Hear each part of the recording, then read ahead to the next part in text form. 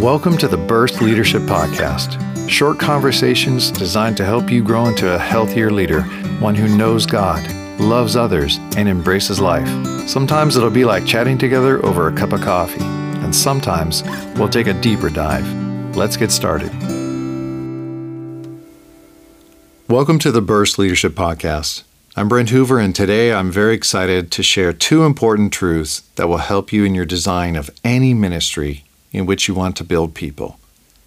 Principle number 16 says, people grow in different ways and their callings are different. Therefore, we have to use a variety of learning experiences to help emerging leaders in their transformation. And their learning goals should reflect their unique callings. That's the principle.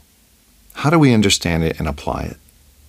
Here we see that the holistic approach to working with people honors the fact that God made us as unique individuals. God could have made people to be the same. In that case, a one-size-fits-all approach would work. But God chose to create very different individuals.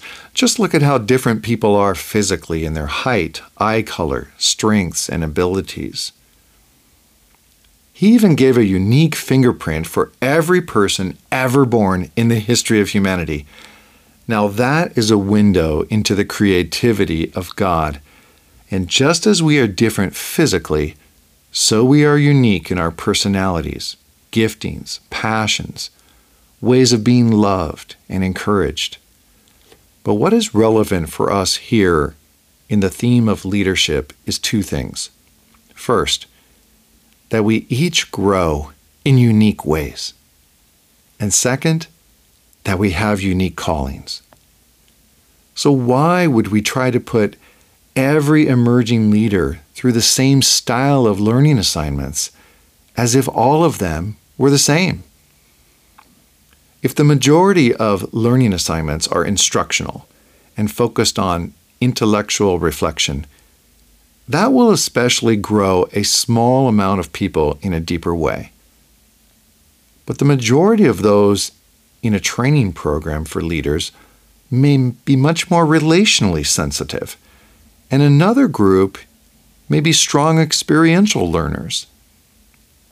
So this principle reminds designers to be intentional about variety. Look at your design closely. Make sure you have a lot of different ways to build people included in your design. Let's get out of the assignments that have us read and reflect only, or listen and reflect only. Yes, learners must learn to listen to teaching and reflect. That's good. But let's also include other types of approaches to teach a truth. Some people will grow in huge ways. For example, if they learn from someone's humility that is right in front of their eyes, that's the relational principle. Then imagine adding to that a great teaching on our Lord's humility. That would be very impactful. The second application is that learning goals should reflect unique callings. Let me ask some questions to make this point very clear. Would the learning goals be the same for the following types of Christian leaders in training? A worship leader, a youth ministry leader, a sports ministry leader, a Bible teacher. Some goals in the area of character development might be similar, but their unique callings should lead to some unique design in their training process. So it's really kind of crazy to lump all of these Christians with various callings together into one box called leader training, where the goals are not specified to the individual at all. For example, those wanting to be trained as local church pastors might need a year or more of Bible exposition and sermon preparation. But if someone has the calling to be a Christian counselor, a youth ministry leader, or sports ministry leader, or even a hip-hop ministry leader, the design should be different. Of course, they need foundational understandings of Scripture, but it would be different than a design for a pastor who preaches. To help us understand this, the reverse is also true. Imagine forcing pastors in training to take 2 years of counseling training for wounded people. A few pastors would thrive in that program, but many of them would be terrible at counseling, no matter how you trained them, because that's not their calling or gifting. I think you get the picture. Let's use variety, because God and His people are all unique. In a similar way, we see this in the next principle. That is number 17. Both team and individual learning contexts must be provided. This principle is about integration and discipline. In real life, the independent leader may be great alone, but can he or she work in a team? That's the golden question. Some people love teams, but they struggle to do things as an individual. So when you design leader building programs, have both challenging team and individual assignments. Why? Because they will learn more.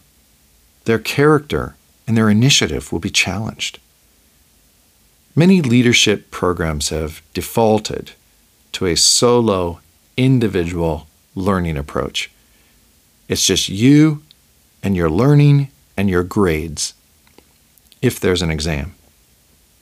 Of course, God has individual assignments for His servants, and we see this in the Bible. But do you ever see an individual who was built outside of community? So why design a leader training based on individual learning? So in small groups, provide real situations that the emerging leaders have to face and then come up with solutions for. Perhaps have a list of individual learning projects already designed that people can go do on top of their group learning.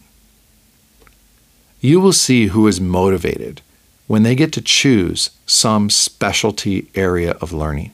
Motivation will shoot through the roof. One potential danger of an individually based program design is this. Sometimes individual learners can hide in their shell and think they are growing, but they are only growing in knowledge. But maybe they are also growing in their pride in your leadership program. So, let's keep it real. Have lots of variety. Have a great day with lots of variety, and go with God. This has been the Burst Leadership Podcast.